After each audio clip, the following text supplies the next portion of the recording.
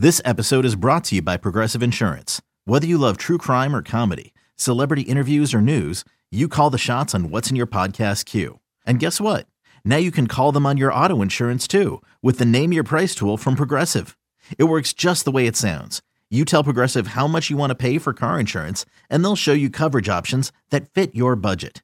Get your quote today at Progressive.com to join the over 28 million drivers who trust Progressive. Progressive Casualty Insurance Company and Affiliates. Price and coverage match limited by state law. You could spend the weekend doing the same old whatever, or you could conquer the weekend in the all-new Hyundai Santa Fe. Visit HyundaiUSA.com for more details. Hyundai, there's joy in every journey. For the cheeseheads who want it fresh, and the ones who think Lambeau is a cathedral, this is Pax What She Said. Now, here's Perry Goldstein and Maggie Loney. Welcome back to another episode of the Pax What She Said podcast. I'm one of your co-hosts, Maggie Loney, joined as always by Perry Goldstein, and the season has ended quicker than we would have liked. We still at least have some football for a couple weeks. Wildcard weekend this weekend, super wildcard weekend, excuse me. There is a game on Monday night now, divisional round, conference championships, and then the Super Bowl in mid-February. So still some football to look forward to, but unfortunately not Packers football. So Perry, we've had some time to kind of digest the loss a little bit, and we said on Monday that this show would be about the season as a whole. So let's just dive right in with some overall thoughts on the season. Majorly disappointing in all aspects of everything. Yeah. Sure. I mean, I think if I think about how I felt at the beginning of the season, I think we knew that the offense was going to struggle. I don't know if we anticipated how much it was going to struggle. I think I definitely expected more out of Aaron Rodgers after the contract that they gave him. But I will say after the Lions game, like, this team just wasn't a playoff team. And I know that December was really fun and exciting. It kind of sucked fans back in, but I'm almost relieved that we don't have to watch this team go out to San Francisco and get a total like beat down. And I'm not even like saying that out of like, you know, hyperbole because they play poorly in SF. Like, this team truly is not a playoff contending team, and they like kind of showed it at the end of the season. I think like everything really came full circle, right? All the issues that we saw all season kind of all cropped up at the end, and just massively disappointing that so many players didn't play up to their full potential. Yeah, I think that's what made this season so challenging, is even when they were kind of on the upswing and they had started to win games again, it just felt like this team had never lived up to the hype. And, you know, at some point, hype only does so much. Obviously, we know that. But the aspirations that the players had about being a Super Bowl contending team, analysts were picking them, you know, to be a favorite in the NFC, talking about potentially having a top 5 defense, you know, with the pieces that they added. So I think maybe the biggest surprise for me, or one of them, with just thinking about thoughts on the season as a whole, was that this team was much further away than we thought. And we kind of alluded to that on Monday when we talked about the recap and what was coming, but definitely felt like, you know, this was a season where the window was just hanging open for a little bit longer. And I think that the way that the season has ended has officially shut the window. Oh, 100%. And like, there's been talk since, you know, the game of like kind of coaches, and obviously we haven't heard from Brian Gutekunst yet, but just like this sense that like people want to run it back. And I think that is the worst idea humanly possible. This team will it would be like what we watched the Steelers try to do at the end of Big Ben's career, where, and I'm not comparing Aaron Rodgers to Big Ben because Rodgers is still playing like leaps and bounds better than Ben was, but just like this stretching of not wanting to acknowledge that the window of your Hall of Fame quarterback has closed, and you need to either like just kind of make a decision about what you're going to do moving forward. I think the added disappointment of this season is that the NFC was wide open. Like, if there was ever a year where the Packers like really could have made a push, this was the year. You know, the Eagles obviously went undefeated for the longest. They're clearly the best in the NFC, but they have their flaws. The Packers kind of took it to them when they played them late in the year. Like, Tom Brady and the Bucs are bad. You know, you're looking at the Giants and the Vikings making it in. The 2020 or 2021 Packers that could be both of those teams. You know, you get an SF team that's playing really well, but it's still their third string quarterback in Brock Purdy. We have no idea how he's going to perform under like the playoff bright lights. Like, the NFC is wide open and the Packers couldn't capitalize. And that to me is so disappointing, because you're thinking about a guy who really genuinely deserved a second Super Bowl. Like, I don't think anyone can argue against the fact that Rodgers deserved a second Super Bowl. And to think now, like you said, with the window being reasonably shut, it's just not going to happen again. Yeah, and I think, you know, not to discredit the rest of the NFC North, but for a long time, and, you know, part of that was the play of the offense, the play of Aaron Rodgers. You know, he won back-to-back MVPs. He's a 4-time MVP in the league for a reason, but part of the reason that it was so easy for the Packers to get into the playoffs was the way that they competed with the NFC North. You know, they were always able to bully teams like the Bears and bully teams like the Lions. And the fact that you've got the Vikings as the favorites now in the NFC North, you've got the Bears with the number 1 overall pick, the Lions arguably should have, you know, made a wild card push as one of those wild card teams. The Packers, their path to the playoffs this season and beyond is a lot more challenging now, because their division is no longer the layup that it was for the majority of Aaron Rodgers' tenure as a quarterback. So regardless of if he comes back, and we'll talk about that in just a little bit with this offense here, but, you know, it's definitely going to be some tough sledding compared to, you know, the way that they were just kind of able to waltz into the playoffs previously. Absolutely. So let's take a look at this offense, because I don't know about you, but I think it really does come down to the way Aaron Rodgers played. And I don't want to say that he had to be perfect. He has to always be perfect. He has to be the hero that we've seen for the last, 15 plus years in order for this team to have won. He needed to buy in to Matt LaFleur, right? And be the quote unquote game manager, if you will, that we saw over 2020 and 2021. And the last couple of years, there was plenty of Aaron Rodgers magic. Obviously, he was an MVP for a reason, but I think he was MVP because he was working within a really QB friendly scheme. And then Matt was able to kind of dovetail off of Rodgers' just raw talent and athleticism and marry the two. And granted, he had one of the best, if not the best, wide receiver in football to throw to. And Devontae just got voted into another All-Pro. You lose that talent, you lose that talent. But this season, Aaron Rodgers really needed to be perfect.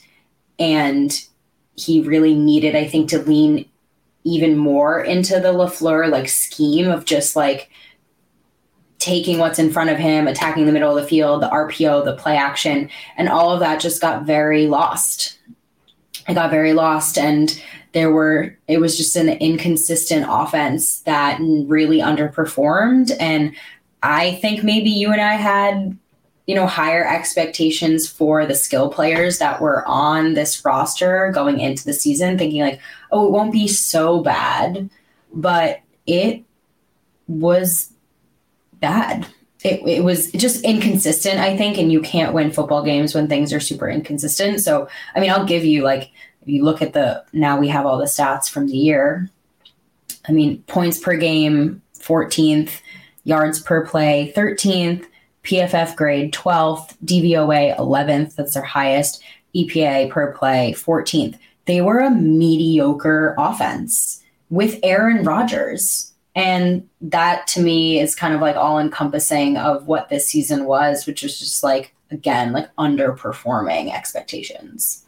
Yeah, and the caveat here, of course, is that it's a 17 game season now, but just the 12 picks even from Rodgers, uncharacteristic, the highest total except for the 13 picks that he threw in his first year as a starter in 2008. And a lot of that, we talked about the ways that we thought that this offense could struggle, right? Aaron Rodgers takes some time to acclimate with rookie receivers. He's got Christian Watson and Romeo Doubs as two players that are going to have to step up and, make an impact for the offense. This offense dealt with injuries. The offensive line didn't have David Bakhtiari, didn't have Elton Jenkins. There's a lot of reasons that this offense was supposed to struggle, or we, predicted that they would struggle, but I don't think we expected the struggles to be as abundant as they were, especially when you're talking about a quarterback that in his second year with Matt LaFleur had 48 touchdowns. And even last year, had 37 touchdowns. And, I don't want to put all of the blame on him, but you just kind of wonder, what happened, because it felt like this offense was in such a rhythm. And having Davante Adams helps, obviously. Having an all-pro receiver does help with that. But I feel like, and, maybe you agree with this or disagree with this, I felt like this season we heard a lot more about Aaron Rodgers' dissatisfaction with the play calling. And I don't know if that's because they were losing games, and it's easy to, ignore some of those things when you're winning football games, but it felt like that was a really big narrative this season, that he disagreed with a lot of the play calls or wanted to call plays, and we didn't hear about that in 2020 or 2021. This is what I mean by the lack of buy-in. I just agree with you. You could even see there being debate, if you will, on the field mid-game. And you can hear Aaron Rodgers check out of plays. He says, can. You heard it all the time. And credit to Matt LaFleur. I mean, of course you're going to have to give Aaron Rodgers some level of leeway here, but I wonder, and we'll never know this, if that derailed game plans when Rodgers is continuously checking out of plays. And again, there's some level of bias when it works, right? Like you said, when it works, nobody's complaining, but when it doesn't work, it exposes a lot of issues. And you can point to a number of different scenarios where potentially it was clearly Matt LaFleur's play calling that just didn't work out. And I think that's just going to happen, right? Every coach has those moments, but it is a little bit more clear now that there was disagreement between the signal caller, the play caller, and the guy throwing the football. And I'm sure that was the issue. I think also in terms of, if you're going to look at coaching and play calling, and again, this could be they're a very RPO heavy team, and maybe Rodgers was checking out of these run looks, but they ran the football so inconsistently, and you knew going into the season, the run game was going to have to be the backbone of this offense, especially with young receiving core and a tight end room that's meh. And they, again, were super inconsistent with the run game, even though it worked. When you consistently give Aaron Jones and A.J. Dillon touches over, I think it's 15 touches or more in a game, Packers tend to win. And we'll talk about the red zone later, but again, I don't know if that's play calling, and I don't know if it's, to your point, it's Aaron Rodgers just disagreeing and still kind of wanting to take the game into his hands, so to speak, pun intended. But it just ended up being, inconsistent ball. Yeah, and I will say that one of the bright spots, which was really surprising, I went back and I looked at a lot of Aaron Jones stats from his tenure under Matt LaFleur, and he didn't have 1,000 yards rushing in 2021, but he did have over 1,000 yards from scrimmage, and he's continued to have 1,000 yards from scrimmage or more since Matt LaFleur became head coach. I did think it was surprising that his 1,121 yards rushing were the most of his career on the ground. It doesn't count his all-purpose yards. That total isn't his highest. But for only having 2 rushing touchdowns on the season, I was kind of surprised at the productivity that he had on the ground, because, and I guess kind of frustrated, because you think about all the times we clamored at the TV to get Aaron Jones the ball or to give him more touches, and you wonder what his touchdown total, what his yardage total would look like if he was given more opportunities, or like you said, more touches with the football. Yeah. And it's so funny because I think, you talk about this is his best rushing season, and yet it still feels like he didn't have the ball enough. Right. Which is so crazy to me, because if you think about all those games where we're looking at the stats, recording this podcast, and we're going, Aaron Jones only had 12 touches in this game. Aaron Jones only had 9 touches in this game. Think about what he could have had if it was really a feed Aaron Jones led offense. I think we also expected that the running backs would be more involved in the pass game, and they weren't. I don't mean that in that Rodgers didn't target them. I just honestly think that like they were asked to do things that they aren't meant to do. Like Rodgers didn't take the checkdowns that, he could have to AJ Dillon. Or he missed them wide open in the flat. Thank you. You literally read my mind. Or he's chucking them down the field as if they're wide receivers. And like, quite frankly, yes, do they both have good hands? But are they wide receivers? No, right? Like there was no more running back friendly like pass plays this season. And they should have been more involved in the pass game because, again, like we said, the passing offense just took quite a bit of time and, quite frankly, never really got to where it could have been or should have been. Yeah. And I mean, AJ Dillon obviously benefited from a lot of those red zone touches. He had 7 rushing touchdowns on the season, which is the most of his career, but 976 yards from scrimmage total. And that's counting the just over 200 yards he had receiving. So he missed his 1,000 yard all-purpose mark. I know that he and Aaron Jones both hit that last season. So just kind of some head scratchers, I think, for this offense and the productivity. And, I guess the counterpoint of that is that you could flip and say, like, did we expect Christian Watson to have 611 yards and 7 touchdowns? Probably not. Did we expect Allen Lazard to have almost 800 yards and 6 touchdowns? Maybe, probably not. So I think that we saw benefits from some of these receivers or some of these key pieces on the offense. And then, that kind of detracted from the productivity of other skill positions. Totally. And I think if you look at the stats, like there are obviously bright spots, like Christian Watson being one of them. Allen Lazard, good season. He's not a number one, and you're asking him to do number one things, and that's just not his role. And to me, the stats don't really like show how poorly the passing offense was in terms of like situational football, because that to me is like the crux of this offense's issues, where like they would get rolling and have great drives. And I keep coming back to the red zone, but like stall out in the red zone. And then they'd get behind and it would be like 1, 2, 3 passing. And you're like, where did the run game go? Right. This says like kind of up and downness of it all. And it was so consistently inconsistent in that way that I'm wondering, like, again, like what was the plan going into the game? What were the scripted plays? What did Rodgers check out of? Like, what is this offense going to look like if it's like in its truest form, the Matt LaFleur offense? Because if it's like this, right, if Jordan, let's say like hypothetical, Jordan Love's quarterback, I'm sure if that's the case, there's going to be additional like issues that arise with like a first year starter. But if these similar like play calling inconsistencies happen, then at that point, I think we can point to Matt LaFleur and say, okay, maybe Matt just like gets in game and gets lost. But if there's consistency in terms of like style of play calling and like type of plays that are being called, then like I think we can point to Aaron Rodgers being the person who was checking out of things. And that doesn't mean that he was wrong and like there was like execution issues, right? It just means that's what it was, like, period. So it's just a very, very nuanced understanding of this offense because, as we've learned over the last few years, like, there's the offense and then there's Aaron Rodgers' offense. And you never really know which one you're going to get. And it got, I'm sure, extra tricky this season with a lot of first-year starters.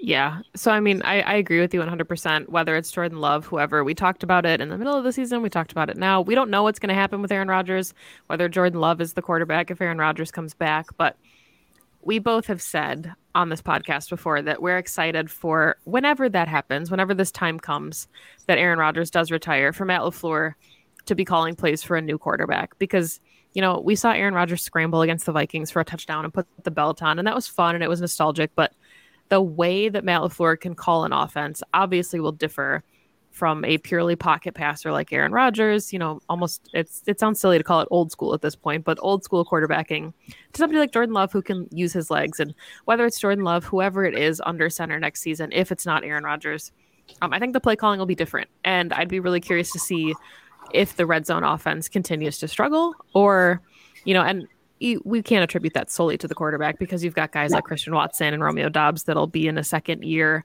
in an offense, but really looking forward to kind of seeing what that looks like when Matt LaFleur who is a quarterback person, gets to work with a new quarterback.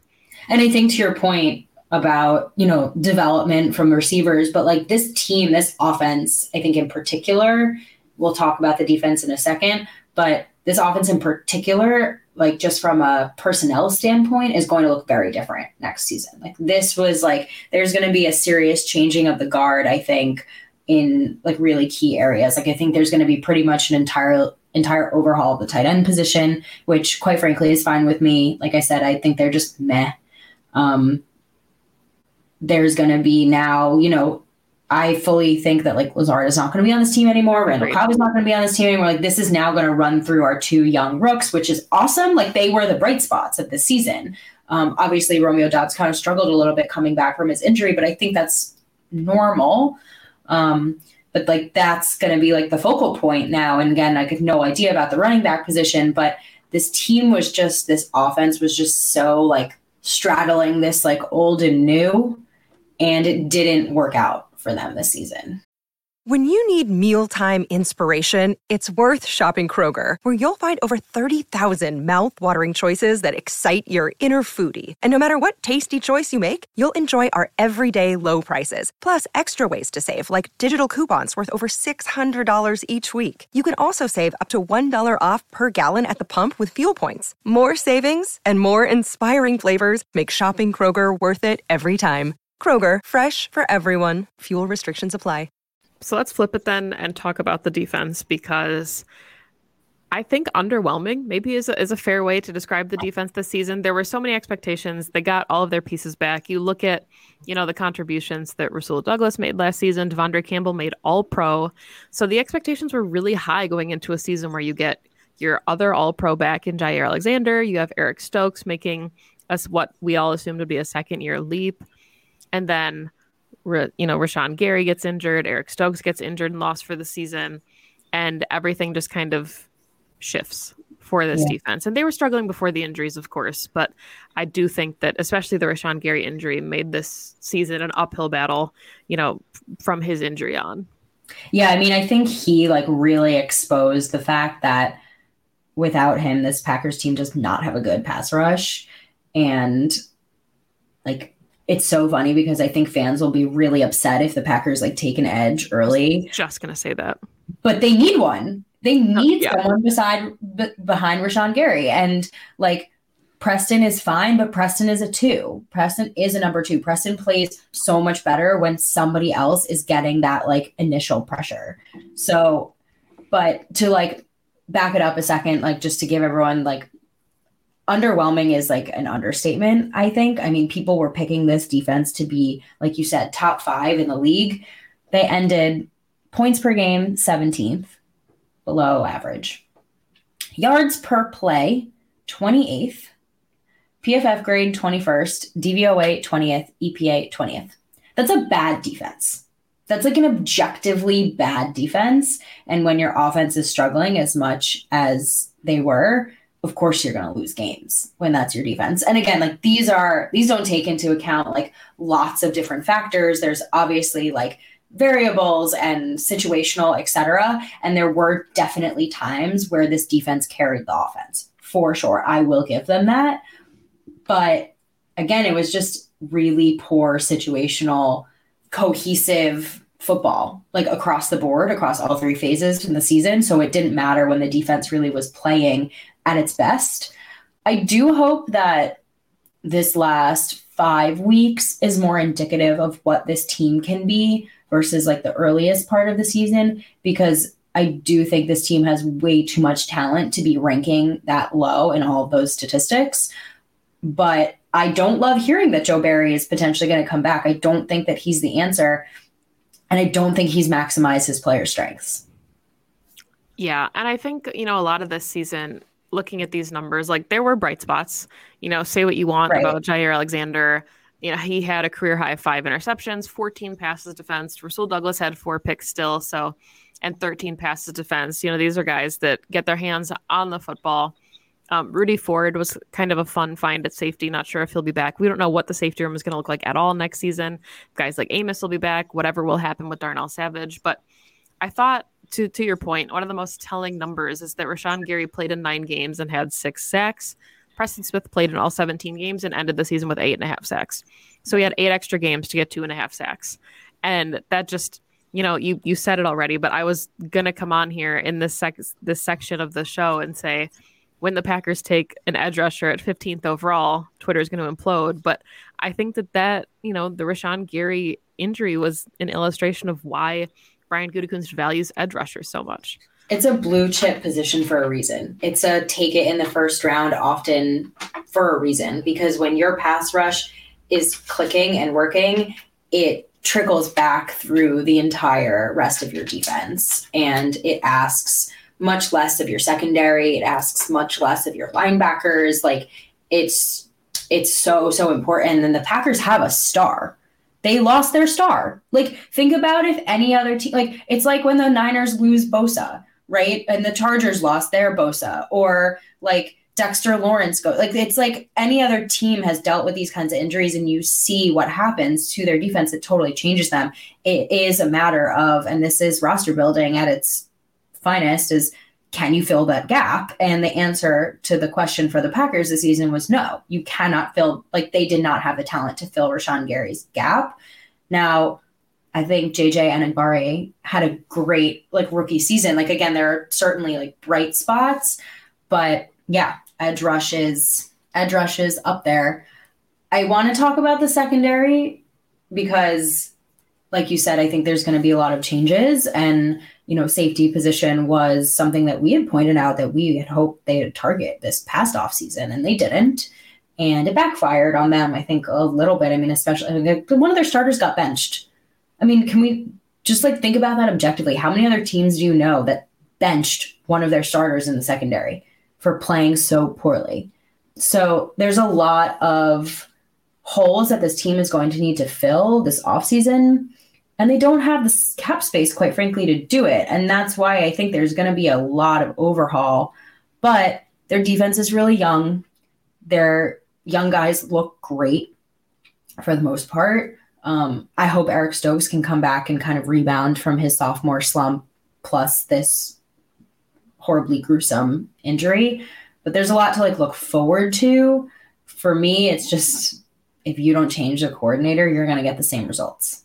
Yeah, exactly. And I think we kind of talked about this a little bit with the Lions recap, but I think your players burn out as well, because they don't want to be the ones that have to keep advocating for change, and they don't want to have to be the vocal leaders that are expressing their frustration and then being met with, a response that isn't satisfactory to them. We talked about it with Mike Pettin, as well. And now to hear, Jair say something like, hey, I can play man. I'm a shutdown corner. Let me shadow the best wide receiver, and for that to not be the game plan. And I understand, coach speak as far as we can't let the players dictate everything, or you can't change your entire defense for a player, but we've seen what's working around the rest of the league. And it just feels like the Packers are always so slow to adjust. Mm-hmm. And I know that, I think that a lot of us as fans respect the way that the coaches coach, because they do advocate for their players and they go to bat for them and they give second and third chances. But Amari Rodgers being another example. There's just a lot of moments where it feels like this is a Packers team in every phase that makes adjustments too little, too late. And you can argue that that's what cost them, their opportunity at the playoffs in 2022. I'm so glad you brought that up, because that was going to be my next point. It was just they made adjustments. You have to give Joe Barry credit for that, and Matt LaFleur and the rest of the coaching staff credit for their adjustments, right? Jerry Gray did something to the secondary to make them snap out of it, but it wasn't soon enough, right? And this is, I think, another overarching issue that was exposed this season is I don't think the Packers are hard enough on their players when they make mistakes. I think there's something to be said for a very, brotherhood, loving, family oriented, et cetera, but we hear this all the time, which is, this is a business, and this is a results-based business. And quite frankly, the Packers' results were poor. And I don't know if there was enough done mid-season to turn that around. Again, not in the building. They could have tried, and it didn't get executed properly. That's always a possibility. But it does seem to me like the necessary decisions that we as fans, and I'm not saying fans are always right. We're 100% not, but we're kind of all consensusly, an analyst consensusly calling for were done like 3 to 6 weeks too late. I think we can give some credit to Brian Gutekunst, of course, for the way that he's drafted. Obviously, taking out some of the boneheaded mistakes that Quay Walker made his rookie season. He's going to be very promising as an inside linebacker if he can stay on the field and, clean up some of those mental errors. Devontae Wyatt should have played more. He looked really good in his snaps. So I thought TJ Slayton made a really good jump in his second year. We'll see what happens. I mentioned like Rudy Ford. Justin Hollins was a mid-season find who came in and played really well in spot duty. Not appointing him a starter by any means, but, Goody has done such a good job of finding depth pieces. And, he always says like roster building is 365. It's a 365-day-a-year endeavor. And I think that, this draft class and the guys that he's brought in to be able to compete are a good example of that. So hopefully there's more, to be optimistic about in 2023. But I absolutely agree with you that if you don't change the coordinator, you can kind of expect the same or similar results next season, regardless of, these all pros that you have on the roster. Yeah, totally. So one phase that did get a change of a coordinator that played better was special teams. Now, again, there is an asterisk here that the fact that Keyshawn Nixon was on the roster and Amari Rodgers was returning, well, we're going to look past that. Right? They made their adjustments, again, probably like 6 fumbles too late, but they made their adjustments and look at what we found, right? Keyshawn Nixon should have been voted today by the players as an all-pro returner. He is the only player that had over 1,000 yards of return yards, like just a revelation. And I think in general, the special teams unit was much more cleaned up than we've ever seen before. Granted, there were, a few missed kicks, a block punt here. That stuff is going to happen, but just like a night and day overhaul at the position. And I feel comfortable saying, like, I am happy that Rich Bisaccia is going to come back as a special teams coordinator because I would love to see like what he can do building off of this season. I agree 100%. And, you have to think the Packers keep Keyshawn Nixon, whether he plays, a limited role in defense next year. You found your returner. Please don't make any adjustments. Let him be. I think it's fun for Rich Bisaccia to have an entire, I guess technically he had an entire offseason with him this past season, but they were still under the Amari Rodgers experiment. So giving Nixon that opportunity. I did think it was kind of interesting. Pat O'Donnell had 2 blocked kicks this season, which was the most of his entire career. He had 4 blocked kicks in 8 years with Chicago, and then he comes to Green Bay and has 2 blocked punts in his first and only season. But I agree with you that, although we do have, I think, a little bit of like, flashbacks whenever we see a blocked punt in Green Bay, the special teams unit didn't make me hold my breath this year like it would last year. It wasn't, anything that you felt like was going to completely change the trajectory of a game. I think more of those moments came on offense and defense, which is a credit to Rich Bisaccia and his unit. Totally. So we've done kind of our all 3 phases overhaul.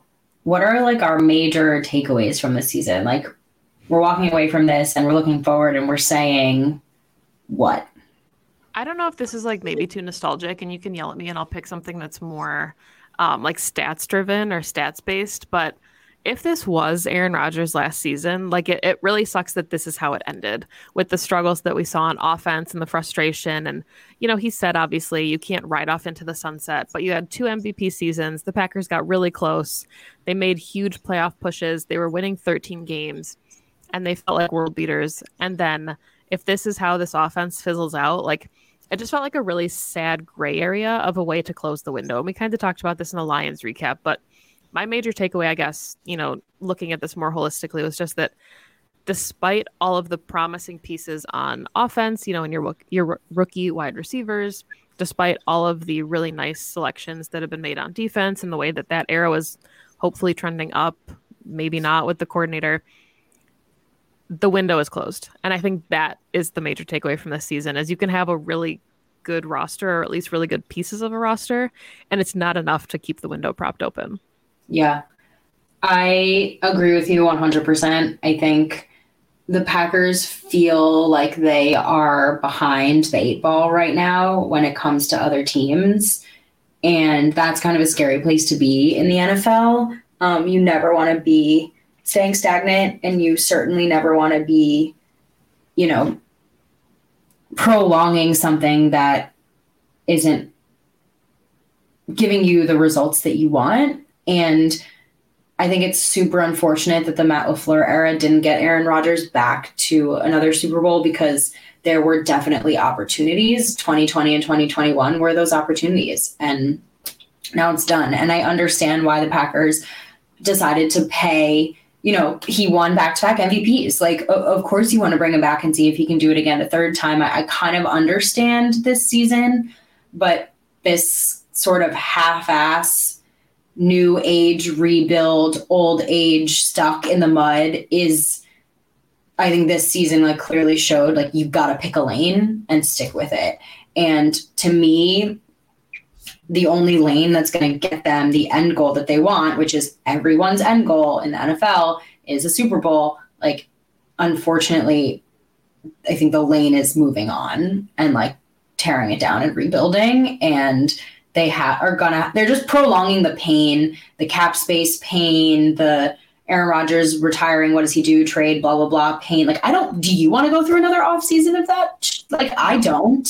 I don't want to go through another offseason of this. And I think it's going to end up potentially like hurting a head coach that you can't really properly evaluate until he has another quarterback. And it's going to end up hurting players who are in their primes, who are, not going to be able to like live up to a full potential, whether it's in their offense or defense. It's just, they're like, the wound is bleeding and there's Band-Aids on them, and you got to get into surgery and close them up and like move on.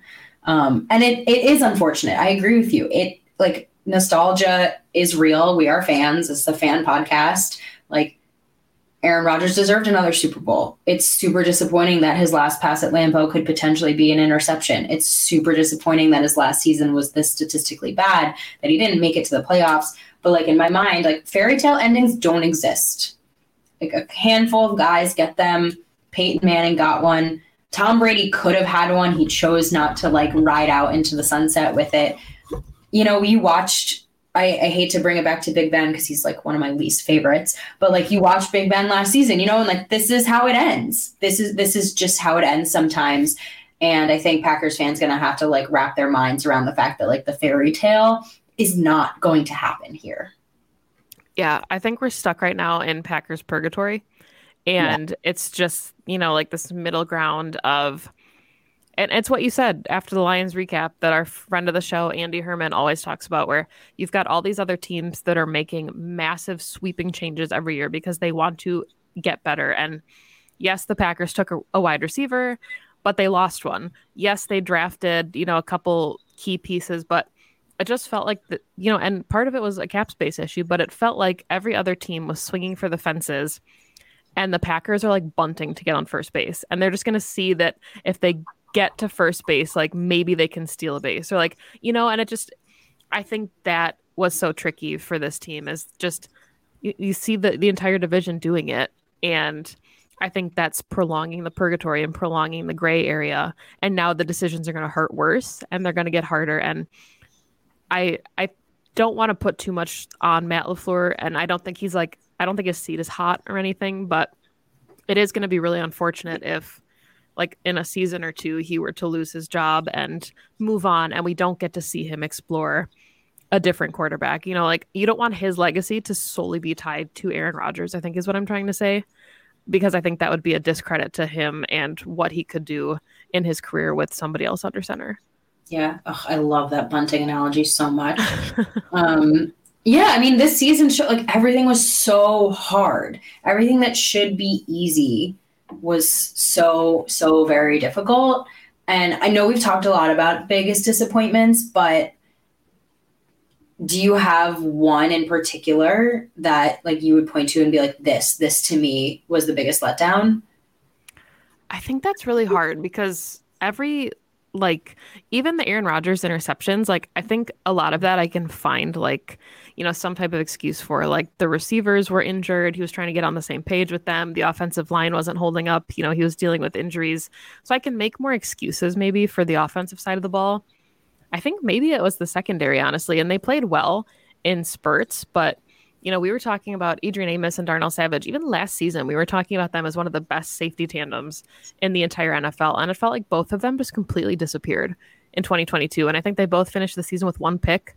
They had like a handful of passes defensed apiece. And I think, for all of the table pounding that we did about thinking a safety was a top priority in the draft, now they're going to draft one, in like the second or third round would be my guess. And that room's going to look different. And you just had an opportunity to have such a successful core that we were all really excited about. I remember in our preseason shows, we were like, who do you throw at? You can't throw at Jair. You can't throw at Rasul Douglas, blah, blah, blah. Well, it turns out you could throw at the safeties. That was it. You can throw at all of them, to be quite honest with you. Yeah, I would agree with you. The secondary was going to be my pick of just like all of that talent, just really like not living up to expectations. Our next superlative is what the most shocking part of the season was. And I think this is where we're going to talk about the red zone, because all these stats came out today about the Packers offense inside the 10-yard line. And I knew it was bad. I didn't know it was this bad. So just to put it in perspective, right, in 2020 and 2021, Aaron Rodgers had respectively 40 touchdowns and 32 touchdowns inside the 10-yard line. Great numbers, beautiful numbers, expected numbers from Aaron Rodgers. In 2022, he had 17. Like, think about how stark of a difference that is. Like, that's appalling. Same with rushing, right? Aaron Jones had 10 rushing touchdowns inside the 10 between the 2020 and the 2021 seasons. I still think that's not enough for him. I still think they don't use him enough in the red zone. He had 0 this season. 0 touchdowns from inside the 10. Think about how many goal-to-go situations the Packers were in this season. Even just the Lions game. 1st and 5, 1st and 3, blah, blah, blah. No touchdowns for Aaron Jones. Like, this is, and I don't know if this is like a Nathaniel Hackett loss, if this is just like a brain drain of offensive minds because like Luke Getsy left, etc. But you don't have Devontae Adams, who was basically automatic down there. There's probably lots of variables, but like those numbers to me are so shockingly awful, even with like the difficulty of this offense and like their inability to kind of like move the ball consistently. Like, you got Aaron Rodgers down there and he threw 17 touchdowns. That's just inexcusable. And like, no wonder they lost so many games. You can't win games if you're not scoring touchdowns. Yeah, I think, that's a really good one. We talked about the way that this offense struggled in the red zone. And we talked about that, like, a detriment of this season was going to be settling for field goals, which we saw them do a lot. We talked about prior to the Lions game how there's no way that this offense can put up 9 points again. They didn't do much better. 20-16. Okay, they got a touchdown. They still kicked 3 field goals. Like, they had moments all season where they should have been able to put games away, and they didn't. My most shocking part, which honestly, it shouldn't be a shock at all, but I guess it's just the forever optimist in me that, tries to look for a silver lining each season. I'll say the run defense again, because we had Kenny Clark, we brought in Jarran Reed, you drafted Devontae Wyatt, TJ Slayton was coming into a second season.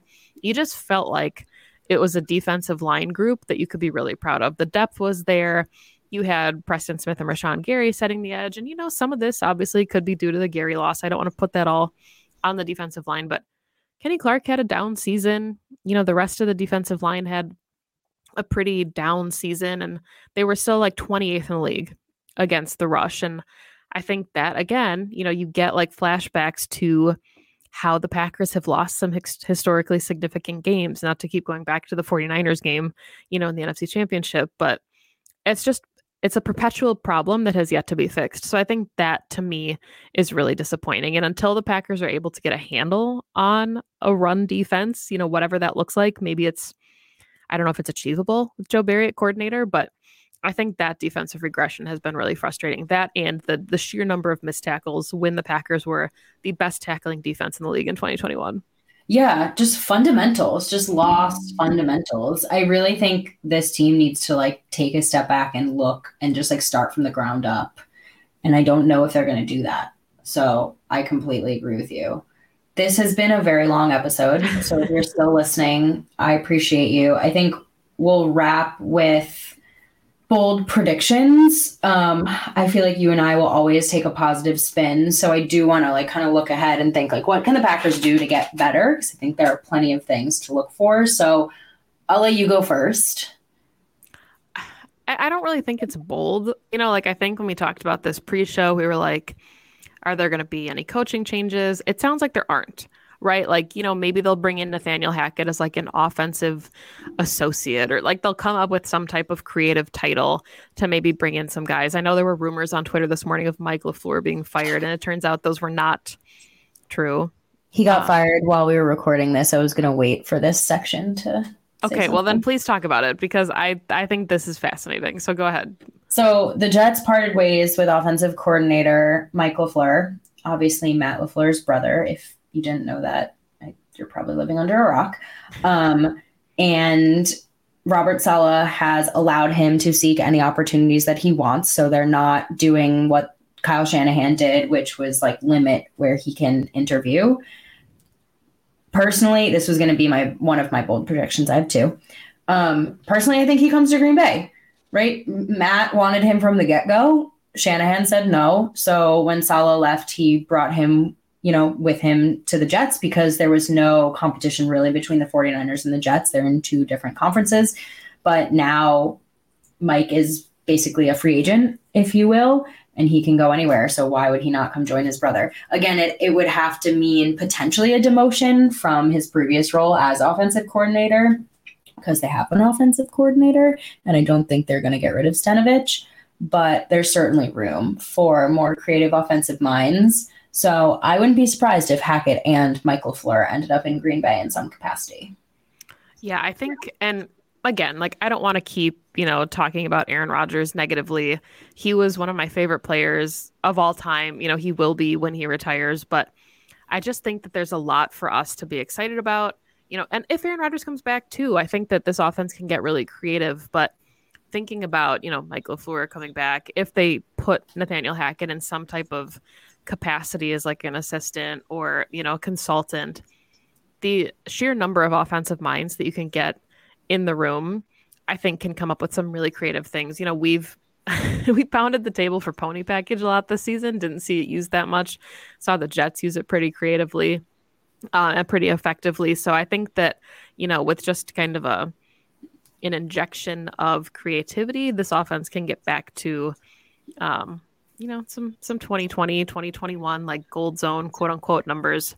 I think my concern again is just for the defensive side of the ball, and there's not really a bold prediction here, but I think that if Joe Barry comes back, the season's going to end in disappointing fashion, and I don't think that's bold at all to say. I totally agree with you. I would really like to see the Packers bring in like a young, exciting defensive coordinator, like they did with Matt when they brought him in as head coach. Like I understand why he maybe wanted someone like established, but at this point, like I want someone that the guys are going to get like juiced up to play for, right? Like someone who's like on the sidelines, like Robert Saleh was when he was a 49ers DC. Like that's the energy and the vibe that I think these guys need. And this is no hate to Joe Barry. Like I'm sure that he is a wonderful coach, but when you've got super young guys, like how much can Joe Barry relate to Quay Walker or to even Jair Alexander? Like what is the energy and like relatability that he brings to the guys on this team? Like I don't think they like get up to play for him. And I think that's what they need. They need cohesion. My last bold prediction is the Packers are going to make a decision this offseason about the quarterback position. Yeah. Like Jordan Love is not sitting for another season. He's not going to sit for a fourth year. Either we are going to be rooting for the Jordan Love-led Green Bay Packers in 2023, or that man is not going to be on this roster any longer. I personally think that getting rid of him is a huge mistake. You invested a first-round pick in him, enough to piss off your quarterback, cause all that drama for no reason. And quite frankly, I saw him at training camp. we saw him play in limited fashion. We've heard all the quotes from guys internally. The guy looks good. And I think he's ready to be a starter. And I don't want to wait any longer to see him. And like, it's a hard thing to say, again, as someone who's like, then that means that the Aaron Rodgers era is over. And that's a whole nother thing that I will like deal with when we cross that bridge. But they are going to make a decision on him this offseason. I agree. It's not really a bold prediction, but talking about guys you'd get up for to play defense, I would really love it if the Packers could somehow get Brian Flores to come in and be defensive coordinator. But it's not going to happen. So I love that. I would love that. Really, really quickly, because this show has gone way longer than we anticipated. Do you have any picks for Wild Card Weekend? I know, obviously, on this show, we will be actively rooting against the Minnesota Vikings, but any, NFC, AFC games you're most excited about, players or teams you're rooting all the way? Not really. I'm actually not like that intrigued by these games, but I'm officially a Bills fan for the foreseeable future. So that's who I'll be rooting for. I love an underdog story, but I will not be rooting for Brock Purdy and the 49ers. And yeah, I just think that like this season feels like the destiny for the Buffalo Bills. So I'm hopping on that bandwagon. Yeah, I agree. I mean, the Bills obviously would be my team to go all the way in the AFC. If they can't, Chargers would be fun for our friend Corey Lindsley. Looking forward to hosting the Chargers at Lambeau Field next season. But I don't know. I mean, I guess in the NFC, maybe the Eagles for a friend of the show, Jacob Westendorf. His dad was a big Eagles fan, but I don't really like anybody in the NFC playoff picture. So I guess we're just going to be AFC fans for the rest of this show. But any final thoughts before we wrap this thing up? I just can't believe this season's over. I just feel like football went so fast, and the season like wasn't even that fun. Hopefully the off season's fun, So the football season always goes too fast, and now I guess we will look forward to draft season, and we will look forward to being back up at training camp in August. Yeah, there will be a lot for us to talk about, whether Aaron stays, whether Aaron goes, whatever happens with the rest of the offense, the rest of the defense, the coaching staff. Big changes are coming to 1265. Love them or hate them. I think that we can all agree that this team is going to look very different in 2023. So thank you, as always, for listening to the show. You can find Pax What She Said everywhere you listen to your favorite podcasts. Make sure you download the episodes. You can find the podcast on Twitter at PWSS Podcast. You can find Perry on Twitter at Perry_Goldstein. You can find me on Twitter at Maggie J. Loney. We'll be here all off season talking about everything that's happening around the NFL. And maybe likely some very big changes coming down the pike. So thank you again for listening. We'll be back next week after Wild Card Weekend. Go Pack Go. Go Pack Go.